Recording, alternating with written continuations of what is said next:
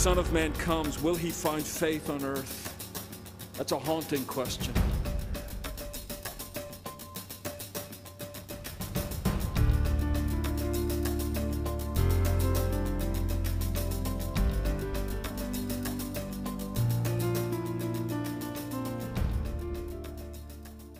I've had a lot of fun this morning. I know this is a worship service and we're not supposed to have fun. This is a very... I've had fun this morning. You know, I've just enjoyed the music and just being together and worshiping together. So thank you for bringing a little joy to my life. You've done so well. This morning we start a sermon series. It'll take us somewhere into December, up right around Christmas time. And if this series has a title, it's this: Who is this guy? Who is this guy? You probably remember. If you don't, I'll tell you the story anyway, about the time that Jesus was with his disciples and they were next to a lake, and they got in the boat and started off across the lake, and Jesus fell asleep in the boat, and the storm came up and the waves got higher and the wind started to blow harder, and the disciples got sort of bent out of shape because there was water coming in the boat and they were starting to sink. And so they ran and they found Jesus. I don't know how you run in a boat. They went and they found Jesus. You should never listen to yourself. But they went and they found Jesus, and Jesus was asleep in the boat. And if you read the scriptures there in like Mark 4 or something, they said, "Jesus, don't you care that we're drowning?" No, they didn't go up and say, "Jesus, the boat is sinking. Let us save you." They didn't say that. "Jesus, you might drown." They didn't say that. What were they thinking? Well, he'll just walk across the water anyway. I mean, there's no point. But they go up and say, "Jesus, we're going to die. And you don't care. You don't care." So Jesus gets up on deck and he looks at the wind and the wave, and he looks at it and he says, "Peace, be still." I don't think so. I think he said, "Wind, waves, cut it out. You're bothering my boys here. Just be quiet." All right? And the scripture says that the storm ceased, the waves subsided, the wind subsided, and the disciples are sitting there slack-jawed looking at each other. And they asked themselves this question. They said in their best King James Greek, "What manner of man is this, that even the wind and the waves obey him?" Or they said, "Who is this guy? You know, we thought we knew what we were signing up with. He comes into our lives. He says, 'Follow me.' We leave everything. We follow him. We see the miracles. We hear the teaching. We see the opposition with the Pharisees and Sadducees. Yeah, all that. But when he starts telling the wind and the waves what to do, who is this guy?" You see, there's nothing in my head that will embrace what just happened. It's not like I can go to the filing cabinets in my brain and go under commands the wind and the waves and pull out the drawer and find a list of people who've done that before. Not even AccuWeather can accomplish this. And so they're looking at Jesus and saying, nothing computes here. He doesn't line up with what we've ever thought before. Who is this guy? And I suggested a moment ago that that's really the question for the Gospel of Mark. Who is this guy? It's actually the question for the entire Gospel stories. As you know, the New Testament begins with 4 books. They are each a description of the life of Jesus, his earthly ministry, his death and his resurrection. They're called the Gospels: Matthew, Mark, Luke, and John. And each one is basically, in its own way, answering the question, who is this guy? Because the disciples, as they walked with Jesus, never quite got it. If you've been here for some while, you remember that, I think it was about 6 years ago we finished up. But we were doing a sermon series through the Gospel of John. And what we saw there was that a major theme in John's Gospel is, what does it mean to believe in Jesus, which is another way of saying, what does it mean when you find out who Jesus really is? Remember in John's Gospel that at the very beginning, Jesus turns the water into wine. And at the end of chapter 2, it says, and everybody believed in him. Everybody. The big crowds believed in Jesus. And then it goes on to say, but Jesus didn't believe in them because he knew what was in their hearts. They were believing for the miracles. They were saying, oh, great, this is going to be really fine, a lot of fun and entertainment with this Jesus guy. And so they were sort of believing in a very shallow, humanistic kind of belief system. They were believing in Jesus, but John is pointing out to us, Jesus didn't believe in them because that's not what we're talking about, because you don't know who Jesus is yet. You get into where Jesus feeds the multitude, and they decide this is really like a neat thing. Why don't we make this guy king? If he can multiply loaves and feed us, we'll have talk about funding Social Security. Like, this is really a good thing. So let's get Jesus, make him king. He can keep multiplying the loaves, and we'll be on easy street. So they come after they've been fed, and they come to Jesus and say, we want to make you king. They don't understand. They don't know who this guy is. And so Jesus says to them, he says, look, I know you're interested in food because I multiplied the loaves, but here's what's really happening. Unless you eat of my flesh and drink of my blood, there's no life in you. You can't live. Wait a minute, Jesus, you must be speaking allegorically and figuratively. Why don't you explain yourself? And so Jesus said, fine, I'll put it in terms you can understand. Unless you eat of my flesh and drink of my blood, you have no life. You just can't live unless you do. And the scripture says that a lot of folks left him at that point, till only the disciples, the 12, were left there, and Jesus said, are you leaving too? Peter, to his credit, said, where would we go? You have the words of eternal life. Then outside the tomb of Lazarus who had died, he was buried in the tomb, and Jesus comes and is having this conversation with the sisters of Lazarus, Mary and Martha, and he's talking about, well, Lazarus is going to be okay. He's going to live. Yes, Jesus, we know that theologically at the end of the age there is a resurrection, and someday out there Lazarus will be raised. Jesus said, no, you don't know who I am yet. I am the resurrection and the life. See, and they suddenly started to get a glimmer of who this guy is. But the disciples still don't understand it, because when Jesus is crucified, they hightail it out of there. They lock themselves in a room. They're scared to death. And so they lock the door and they shutter the windows, and they're afraid somebody's going to find them there. Thomas is out doing something. I think he was making a pizza run. And Jesus shows up.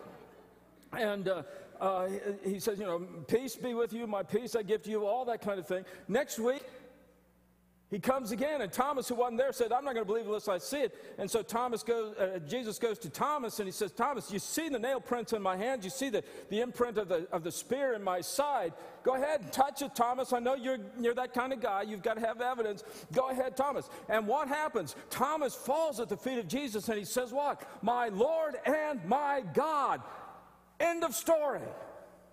That's where we've been heading all along. John even tells, he says, these things are written so that you can believe and be just like Thomas, that you can believe and by believing that Jesus is the Son of God, you can have life and life everlasting. I mean, this is the point of the Gospel of John. Luke does the same thing a little bit differently. In Luke's gospel, the disciples, of course, they're still befuddled. They don't quite get it. Even after the resurrection, they're starting to get an inkling of what's going on. But in Acts chapter 1, the disciples come up to Jesus and they say, Jesus, is it at this time that you will restore Israel? Here's what they mean. Jesus, now do we get it? Now do we get the thrones? Now do we get the glory? Now do we get to kick the Romans out? Now do we get to exalt Israel? Now do we get to be judges over all? Now, isn't it the time that everybody sees how great we are? See, they still didn't quite understand who Jesus is. And the reply Jesus gave to them was, well, not quite, guys. You don't quite understand it. But you go to Jerusalem and you tarry there and you wait there. And when the Holy Spirit comes upon you, then you'll know, and then you'll become my witnesses. And then you'll have a grasp on who I am. And in Acts chapter 2, Peter gets up and he preaches in Jerusalem, and he tells the folks what the gospel is, and it climaxes with Peter at the end of this sermon. He says, and God has made this Jesus both Lord and Christ. That's who he is. He is Lord and he is Christ. In the Gospel of Matthew, same thing. The disciples don't quite get it until they meet with Jesus on the hillside in Galilee. And Jesus comes, he says, like all authority is given to me. I haven't surrendered any of it. I'm not going to share it with anybody, but it's all my authority. And the scripture says, when they saw Jesus, they worshiped him. They worshiped him. They finally got it, who this Jesus is. So the whole gospel narratives can be viewed as answering the question, who is this guy? And that's what I want for us to look at for the next several weeks. Who is this Jesus guy? Because that's the question that will transform your life. How you answer that question will change how you live. You see, if you answer that question, you say, well, who is this Jesus guy? Well, he's a great teacher. He's just a really great teacher. Well, that's nice, but if he's a great teacher, all you need are the teachings. You don't need the teacher. If all Jesus did was come to give us great teachings, you don't need Jesus anymore. What do I mean by that? Let me illustrate it. Please don't ask why, but lately I've been reading up on Euclid's geometry. Any mathematicians here? Okay, I got one hand, but he's a nice guy. He'll let me fake it. So I'm reading up on Euclid's geometry, and Euclid lived about 2,600 years ago. And you remember how much you hated high school geometry? That was Euclid.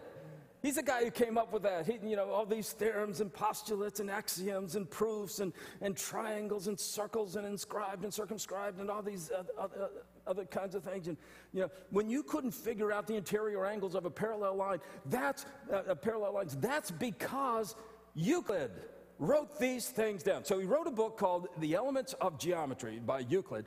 And it's with us still. You still study it. If you study geometry, you're studying Euclid. Now, here's the thing. You don't need Euclid. You don't need Euclid anymore.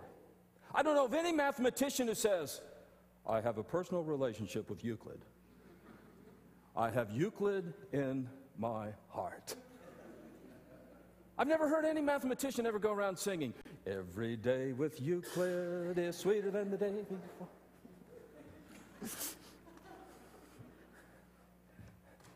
Have we hit a low point right here? But the thing is, you don't need Euclid to have the teachings of Euclid.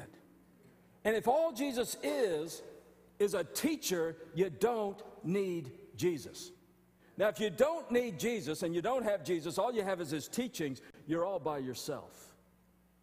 You're still figuring it out on your own. Let me skip to the end here. But if you know that Jesus Christ is the Lord and the Savior, if you know that he happens to be the image of the invisible God, the firstborn of all creation, and the head of the body of the church, if you happen to know that and you are connected to that, and that's not just something you know in your head, but you live out in your heart, now you're not on your own and you're not alone. See, so now when you come to make decisions in life, you're not just trying to give it your best guess. You've got the Lord of the universe guiding and leading you. Yeah, we still stumble and we search around and we make mistakes, but ultimately we are held in the hand of Christ. And he never lets us go. That's a big difference than just having a teacher. That's having a Savior. That's having a Lord. That's having one who is the Son of God. So this question about who is this guy is a supremely important question. Don't let folks tell you that Jesus was just a religious leader.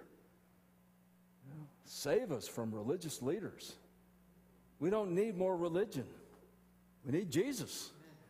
We need the Son of God who loved us and gave his life for us. The big difference between the two, it's the difference between living by a principle and living by a relationship.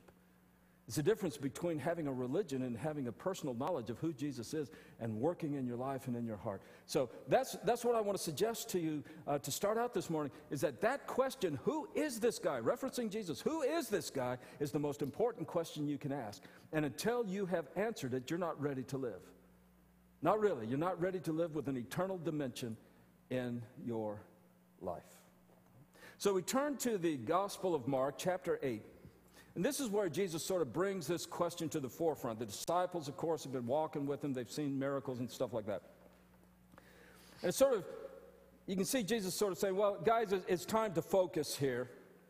It's time to give this a little structure, to give it a framework so we have some kind of understanding here. Now, understand, normally the students would ask the rabbi questions. It was Socrates who would ask questions of his students, but in Jewish circles, it was usually the students who asked the questions. So for Jesus to ask this question, it's not like he doesn't know. It's not like he says, guys, I need a focus group. I need to take a poll to figure out what my message should be so I can tailor it to get more people on my side. No, he was saying, guys, I want you to think about who the people say I am, and I want you to think about who you say that I am. So that's what's going on here. So Jesus went on with his disciples to the villages of Caesarea Philippi. And on the way, he asked his disciples, who do people say that I am? What's the general idea here? Now the disciples start thinking this through, and they're saying, if we're going to understand Jesus, we better put it in terms we can understand. And so they say, well, Jesus, there's some people, and they say, you're John the Baptist. Okay, John the Baptist was like a really cool celebrity-type figure in that day. So when they said, you're John the Baptist, they were saying, you're really stepping into the shoes of this rebel guy who's setting the world on fire, and then, well, he died, but now you're back. And some people think you're John the Baptist. Let me give it to you this way. And this I can never use again, all right? This is a sermon illustration that only works once. If I ever preach the sermon again, I can't use this illustration. So you're the only people who will ever get this illustration, all right? I want you to appreciate this. Don't break my heart. Here's the thing. If you want to know who John the Baptist was back then, he was Bernie Sanders. He was this guy who was tweaking everybody's nose, and he was just stepping out of the norm, and the power structures didn't know what to do with him, and it was kind of like really cool to vote for him, and you really didn't understand what he was about because he's much smarter than you are, but you just you didn't know what to do with him. And so when they were reacting to John the Baptist sort of like a Bernie Sanders, we have no idea about, wow, what entertainment value this guy has. All right, if you're a Bernie supporter, with apologies, I understand that, okay.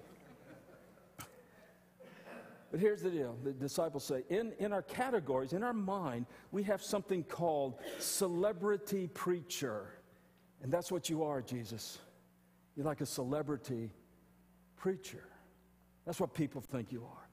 So, well, others think you're Elijah.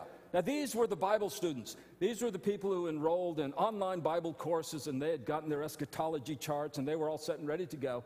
And they said, well, Jesus must be Elijah because we know Elijah must come before the Messiah comes, and therefore Jesus is the preview of the Messiah. You're Elijah. You're fulfilling this category we have in our eschatological program, in our end-time chart. You're the Elijah box, Jesus. That's where we fit you in because we have our minds, we have this category, and you have to fit into that category. And then they said, well, Jesus, there's other people, and they say that you're one of the prophets.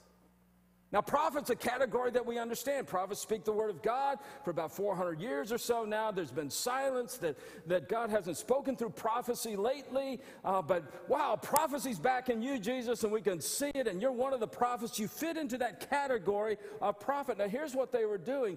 Everything they were saying the people believed about Jesus had to do with fitting Jesus into a category in their head already. Folks, Jesus won't fit into the categories in your head. You don't have a category big enough. There's no way to make Jesus fit your thinking. Which is like really cool because my thinking isn't big enough for it. So they said, there's all, by the way, the interesting thing is, this is exactly what Herod said as well. John the Baptist had already been killed, and in Herod's palace, they were talking about, who's this Jesus guy? What's going on here? And the best they could do in the court of King Herod was they said, well, this Jesus, he's John the Baptist, come back to irritate us, or he's Elijah, or one of the prophets. King Herod came up with these, and the disciples said, well, if it's good enough for King Herod, maybe it'll pass the test. And so, well, Jesus, this is what other people are saying. I wish they had asked more people than King Herod.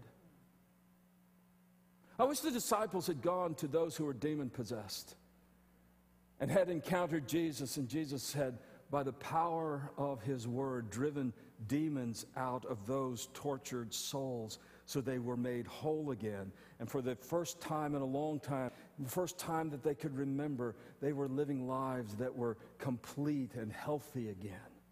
I wish they'd gone to those demon-possessed people who had been delivered, because if they said, who is this Jesus guy, they would have said, I don't know who he is. All I know is I used to be racked by the power of evil, and now I'm set free by the power of the word of Jesus Christ. I can't tell you all about it, but I can tell you what he did for me. He's a man who has power over the demons. I wish he had gone to those who were lepers. You know, lepers back then, it wasn't Hansen's disease that we talk about now, but lepers back then had skin afflictions, and because of contagion and so forth, they were kicked out of the villages, and they had to stay away from other people. And if they saw somebody coming down the road, they had to yell out, unclean, unclean, you know, stay away from me, I'm a leper, don't come near. And they couldn't go near anybody else. And so they were outcasts of their hometowns and their home villages. I wish they had gone and asked these lepers, say, who is this Jesus? And they would say, well, I'm not real sure who this Jesus is, but what I can tell you is I used to walk down the street saying, Tommy, unclean. And now when I walk down the street, I say, hi, how are you? There's a big difference in how that works. And all I know is that it's the power of Jesus that did it in my life. I wish they had asked somebody like blind Bartimaeus. It's a little anachronistic here, but they asked blind Bartimaeus and said, who is this Jesus guy? And he would say, well, I can't tell you all about it. All I know is that when I cried out, Jesus, Son of David, have mercy on me, he came to me and he healed me. And I used to be blind, but I'm telling you, now I can see. I can't explain it to you. All I can tell you is that the power of Jesus gives light to blind eyes. I wish they had asked these people. They would have gotten a different set of answers. Because so much of who we know about Jesus comes out of our personal experience and how he works in our lives. And so Jesus says, who do the people say that I am? Well, the people say you fit into a pre-existing category. Jesus, who does not fit into pre-existing categories, then said to them, this is verse 29, he asked them, but who do you say that I am? The Greek language has a way of emphasizing words by the word orders. It has to do with the grammar. And the technique and the grammar of the Greek text here puts that word you in a position of emphasis. And so we would translate it in our first semester Greek class, if we were to do so. We would translate it something like this. But how about you? What about you? I know what the other people say, but what about you? Who do you say that I am? Because the question of who Jesus is ultimately is a personal question that you have to answer. So who do you say that I am? And Peter doesn't surprise us much. He may have been speaking as a spokesman for the other disciples. I don't know, did they get together like Huey, Dewey, and Louie and just sort of buzz? Does anybody get that? Does anybody have grandchildren where you're forced to watch Donald Duck cartoons for hours on end? Well, if you're not, you will. But you know, you get together and you huddle together. What do you think? Well, I don't know. Okay. Well, let's try this one. Let's try the Christ. No, I don't know. Yeah, Christ, Lord, try it. Go, Peter, you do it, Peter. Okay. Or did Peter just blurt it out? I don't know. But Peter says, you're the Christ. You're the Christ. Now, when Matthew tells us this story, he adds something that helps us understand what that means. And Peter says, you're the Christ, the Son of the living God. Then Matthew goes on to tell us that at that point, Jesus said, blessed, Simon Bar-Jonah, flesh and blood has not revealed this to you, but my Father in heaven. He says, Peter, you would never have figured this out on your own. You would never get this. But my Father in heaven, by the power of his Holy Spirit, has opened your eyes and your heart and your mind and your understanding, and that's why you got it. It's a gift of God's grace that you would know who Jesus is. So Peter says, you're the Christ. Now, I don't think Peter understood what was going on here. We're pretty sure of that because as Jesus walks to the cross, Peter's not quite on board with the program. When Jesus is crucified, Peter hightails it out of there. We'll see more about that in just a minute. But Peter didn't quite get all of it. But here's the neat thing about the grace of God. Not only do you not need to get all of it, you'll never get all of it. It's God's grace that saves you. I was a month shy of 9 years old when I went forward in the First Baptist Church of San Diego, California. And as an almost 9-year-old, I must have said something like, I want to be baptized. Why? Well, because baptism is a signification of the death and the resurrection of Jesus, and I want to identify my life with the existential reality of who Jesus is as a Savior of the universe. No, I want to be baptized because I have Jesus in my heart. What do you mean you have Jesus in your heart? Well, it just turns out that I have this overwhelming sense of the nearness of Christ and His personality. No. My Sunday school teacher told me if I asked Jesus in my heart, I'd be saved and go to heaven. You know what the neat thing is? It's true. It just happens to be true. And so as a 9-year-old boy, all I said was, I want Jesus in my heart. Who is that guy? I don't know. He's just going to save me. They told me He would, and I believe it. And I want to be baptized. And so as a child, all I knew was Jesus, He would save me. And then you get into those later years, the adolescent years where you start to, sort of develop, beliefs that are yours, not your parents, and, those kinds of things. And you're working through that. And you come to the end of those years, and you're trying to figure out, what am I going to do with my life? College, marriage, career, all that. And you start to understand there comes a moment, and a very, very clear moment, when you realize Jesus is my Savior 100%. My future in heaven is absolutely assured. But you know something? It turns out He is wonderful. He is Lord. And it's just great. It's not like He wasn't Lord before. It's not like I didn't know He was Lord. It's just I suddenly discovered the wonder and the beauty of the fact that Jesus Christ is Lord. He has a plan for your life. He has a direction for you to live in. He has guidance He wants to give you, that your whole life can be given to who Jesus Christ is. And He never deserts you, and you go through this life. And it's just a marvelous, marvelous, wonderful thing to come to realize. Jesus is Savior, and He's Lord. And you've grown just a little bit deeper in that knowledge of who Jesus is. And then you get into the young adult years, and you start to have a family and those kinds of things. And you start to understand, this Jesus guy is pretty reliable. I can't tell you how many times I've been at my wit's end, and Jesus has come to me in the Word, in prayer, by the power of the Spirit, and a word that was given by a brother or sister. This Jesus guy, he's like really reliable. And you always had a personal relationship with Christ. And from the moment at 9 years of age, when you asked Him into your heart to be Lord, to be your Savior, He always was that reliable. But you've just grown deeper to understand this is what it means that He's reliable. You start to love Him more and more and more. And you hit the middle-aged years. Pray you don't, but you might go through that depression thing, where life doesn't make any sense, and it's really dark and oppressive, and there's, just the meaning and the drive and the energy of life goes out. And you get through that, you look back and you see God did it all. He carried you the whole way. Time after time when you were on the precipice of disaster, God brought you back in safety, and you didn't even know it. And you come out on the other side of a depressive spell, and suddenly you love Jesus, and it's no longer because. We love Jesus because, as a child, I love Jesus because He saves me. I love Jesus because He helps me. I love Jesus because He blesses me. I love Jesus because He guides me. I love Jesus because. And then you hit a spell of depression, and I'll tell you, that'll take every because out of your life that you ever had. But you come out on the other side, and you know what? You love Him more. You love Him more. Just who He is.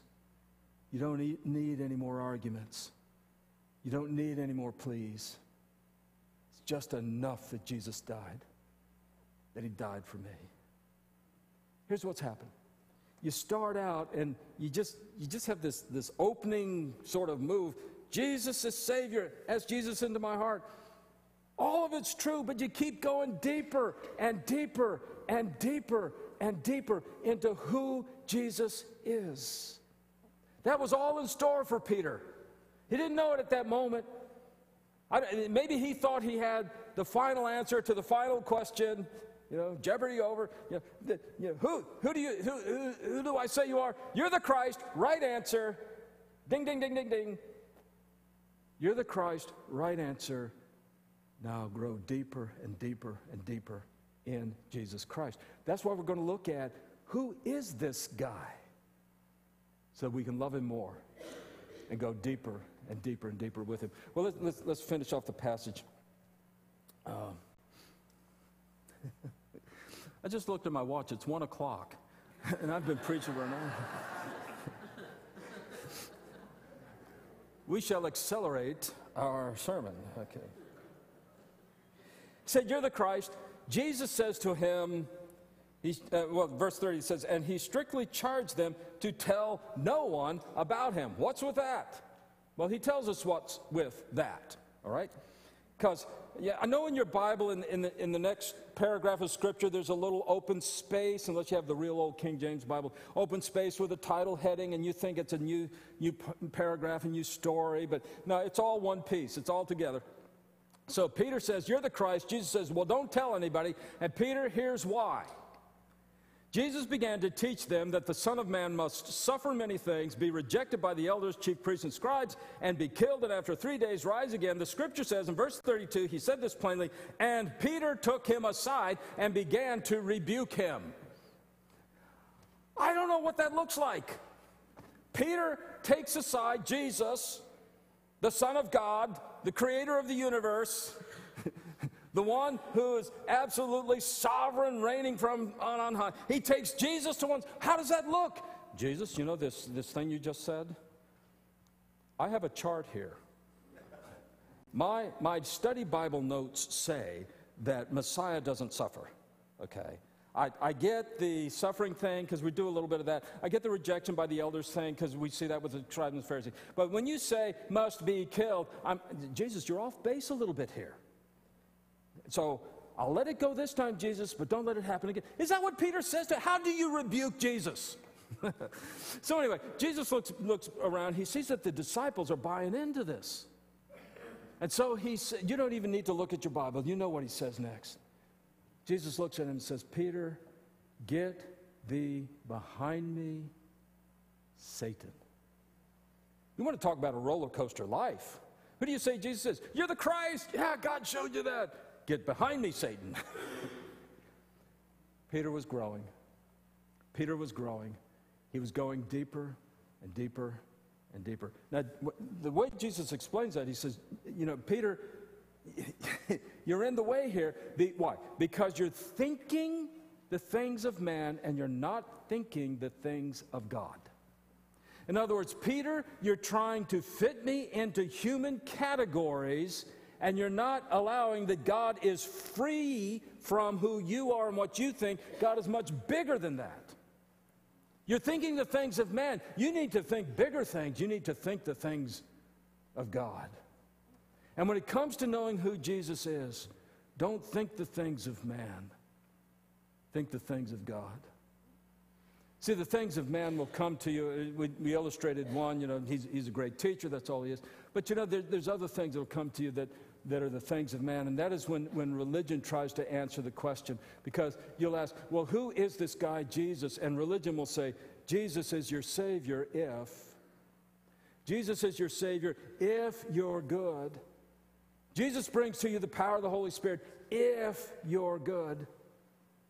Jesus will bring you the comfort and the peace and the blessing if you're good, if you're faithful, if you are achieving a certain level of spirituality. Religion will tell you that Jesus is the Son of God, but he only comes into your life if you can earn the presence of Christ. Do not listen to the things of man. Here's what God says. We've all sinned and fallen short of the glory of God, but the free gift is eternal life in Christ Jesus our Lord. Amen. That's what God does for us in Jesus Christ. That's who he is. Who is this guy? He is the grace of God incarnate. He's the love of God incarnate. He's the wisdom, the knowledge of God incarnate. He's the righteousness and holiness of God incarnate. And he comes to us out of the freedom of who he is, not out of the merit and the achievement of who we are. So that's what I want for us to do in these next several weeks together, is to think about who is this guy, Jesus? Who is this guy? Because how you answer that question will radically transform your life, okay? Let's pray together, and I'll let you go. Father in heaven, I just thank and praise you that Jesus Christ is not limited by our minds or our understanding, but Father, he is vastly, eternally who he is. Father, give us insight. Let your Holy Spirit be our teacher in these next several weeks together. Help us to understand who Jesus is, that we might love him and adore him, serve him and follow him all that much more. Father, for the folks in this room, I pray for the outpouring of your Holy Spirit, that you enable us to answer that question, who is this guy? He's my Savior. He's my Lord. Father, I ask it all in Jesus' name. Amen.